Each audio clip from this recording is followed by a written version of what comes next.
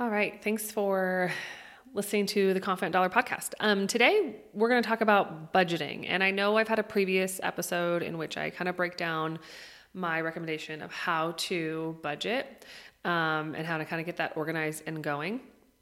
Today, I just have a few different tips to kind of help you categorize your spending a little bit more as you're analyzing your budget. So that's another good episode to listen to, just to give you kind of like my breakdown of how I recommend you just start budgeting and start figuring out your finances when it comes to setting your budget.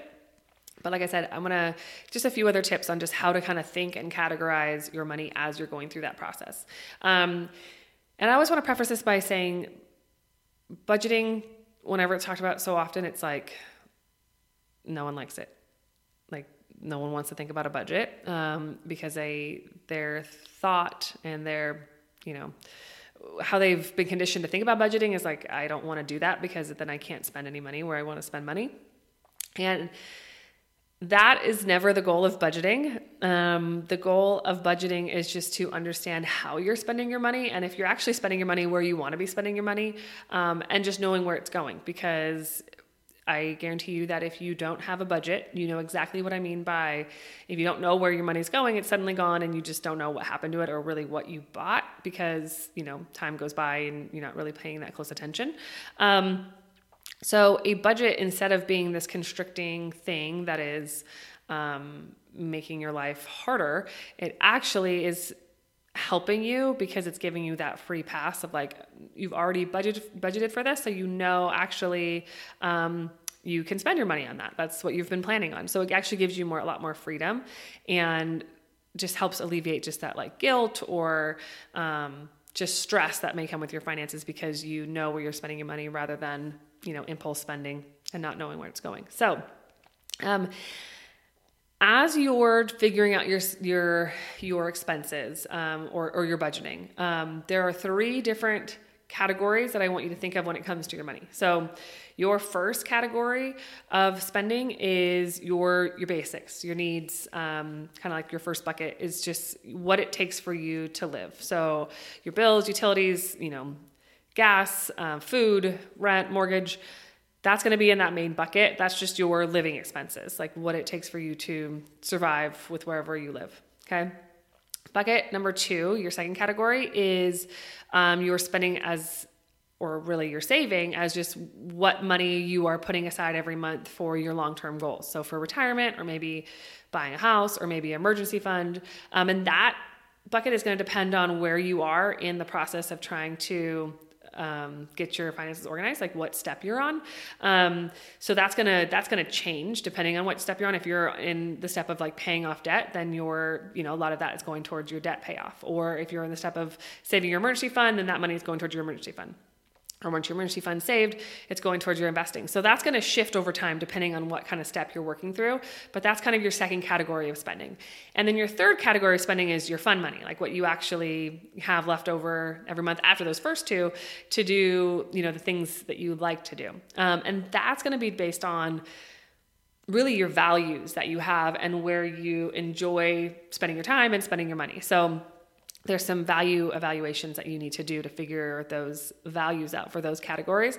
But I want you to understand those 3 categories. So if you go back to the other podcast episode and you're analyzing your spending, it's helpful to put it in these 3 categories. So like, okay, this is my bare bones budget of what I spend every month to survive. Okay.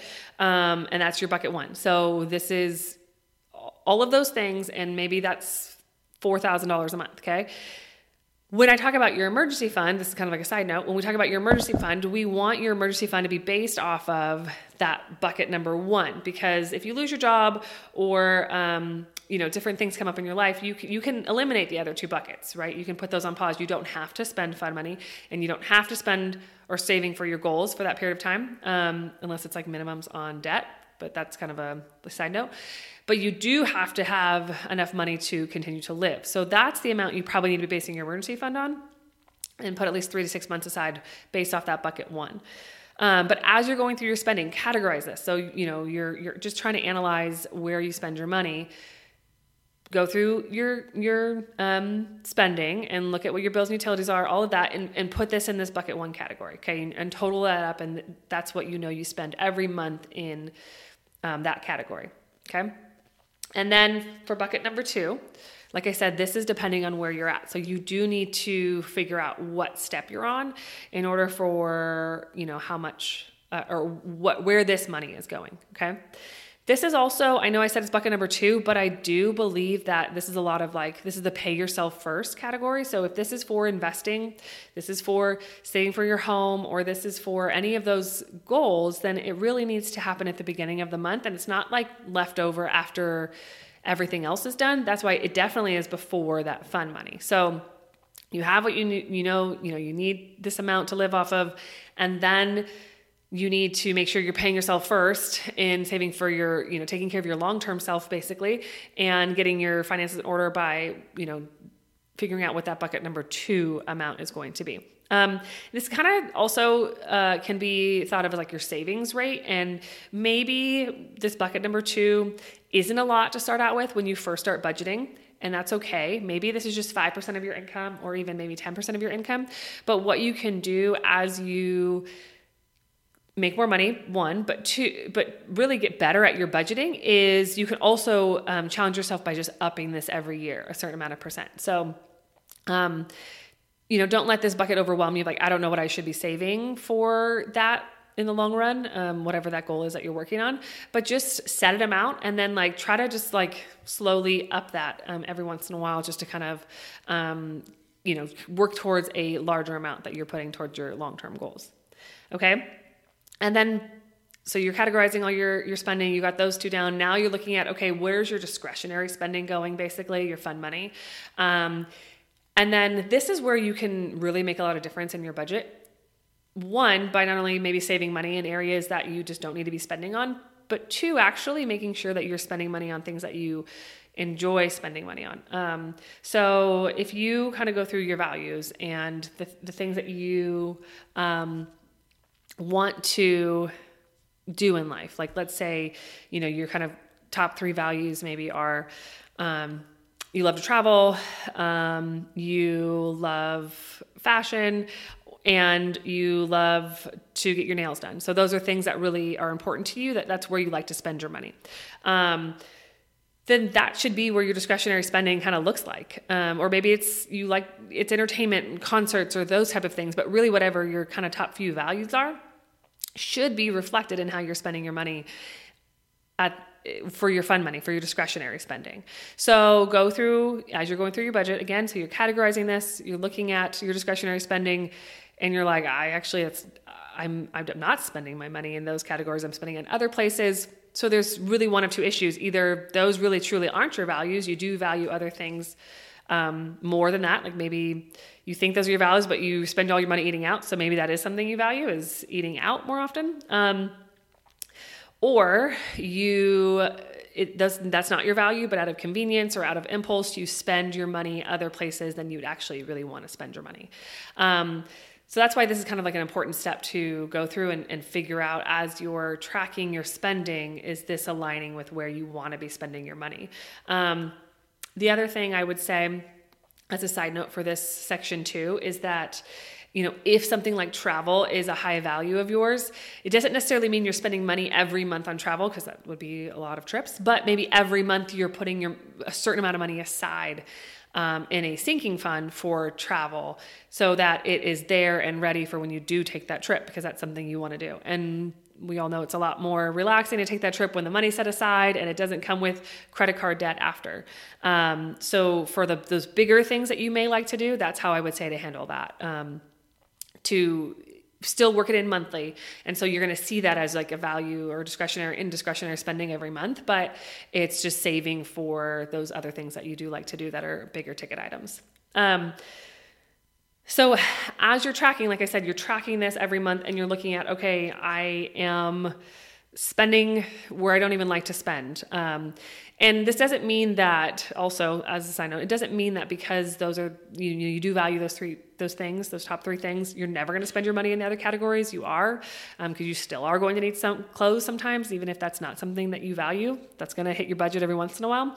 But it just should be more aligned with where you like to spend your money, because this is your hard-earned money, and it does deserve to have some thought behind how it's being spent and making sure you're spending it to a way that you enjoy, because you work hard for your money. So I want you to understand those three categories. Think about your budgeting in those ways. As you're trying to, let's say you overspend and you overspend, what are ways you can fix? Okay. Top two, obviously discretionary spending. That's the biggest one. So that's fun money. Maybe you do have to limit that for a period of time, but not overly limit it. Like still work in some things that help you kind of get through a time of a tighter budget, but you still get to enjoy yourself. Because otherwise, if it's too tight and it's too restrictive, a lot of people have, it's like that emotional, like all of a sudden you freak out and you just go buy something. So don't make it overly restrictive. Still work in a little bit of amount. So I wouldn't say fully cut that category. I would say maybe you do need to dial it back a little bit. You can't afford, if you like to travel, sure, but you can't afford the trip to Europe. You have to figure out a different trip for now, as you're getting your other finances in order, especially if you're in that debt payoff. But you still work that in there. So that's a place you can kind of cut back. And then obviously for bills and utilities and just necessities, a lot of times things get worked into necessities that aren't actual necessities. And there could be some cutting you can do there. I would say you can call, kind of that reminder of like every once in a while you do need to call insurance companies and make sure you're spending the right amount there. Maybe you can get a better quote and save, $75 there. Or maybe you do need to eat out less and rein in your groceries just a little bit, because there's a lot of money that you can save on that capacity as well. So those are kind of the two that I would say start with first to see where you can weed out in a healthy way for you for now. And then that bucket number two, because you're working towards specific goals, you do need to keep that as intact as possible. But obviously within reason. You can't be putting half your income there and not have, enough for necessities. So start with those bucket number one and bucket number three as you're trying to really, if you need to dial in spending because of overspending. So hopefully that helps kind of think through how you can categorize your spending as you're going through your budget. And just always remember that budgeting is a process, and it's not something you're going to have dialed in after 1 month of working on it. It's going to take some time, and that's okay. And there's going to be some trial and error, and that's okay. But as you slowly work through it, and you keep categorizing, and you keep starting to track just at least where their money's going, you'll be able to make better decisions, and you'll eventually become more of an expert in your own cash flow and understand how you spend, and you'll be able to dial it in even more and more. So, try to change that thinking of having budgeting being something that just sounds so overbearing, and realizing that it really can bring so much freedom to your spending and to your finances. So thank you for tuning into this episode, and look forward to the next one. Lauren Gage is a registered representative with and securities offered through LPL Financial, member FINRA SIPC. The opinions voiced in this podcast are for general information only and are not intended to provide specific advice or recommendations for any individual. To determine which strategies or investments may be suitable for you, consult the appropriate qualified professional prior to making a decision. Individual tax and legal matters should be discussed with your tax or legal professional. Economic forecasts set forth may not develop as predicted, and there can be no guarantee that strategies promoted will be successful. All performance referenced is historical and is no guarantee of future results. All indices are unmanaged and may not be invested into directly. There is no assurance that the techniques and strategies discussed are suitable for all investors or will yield positive outcomes.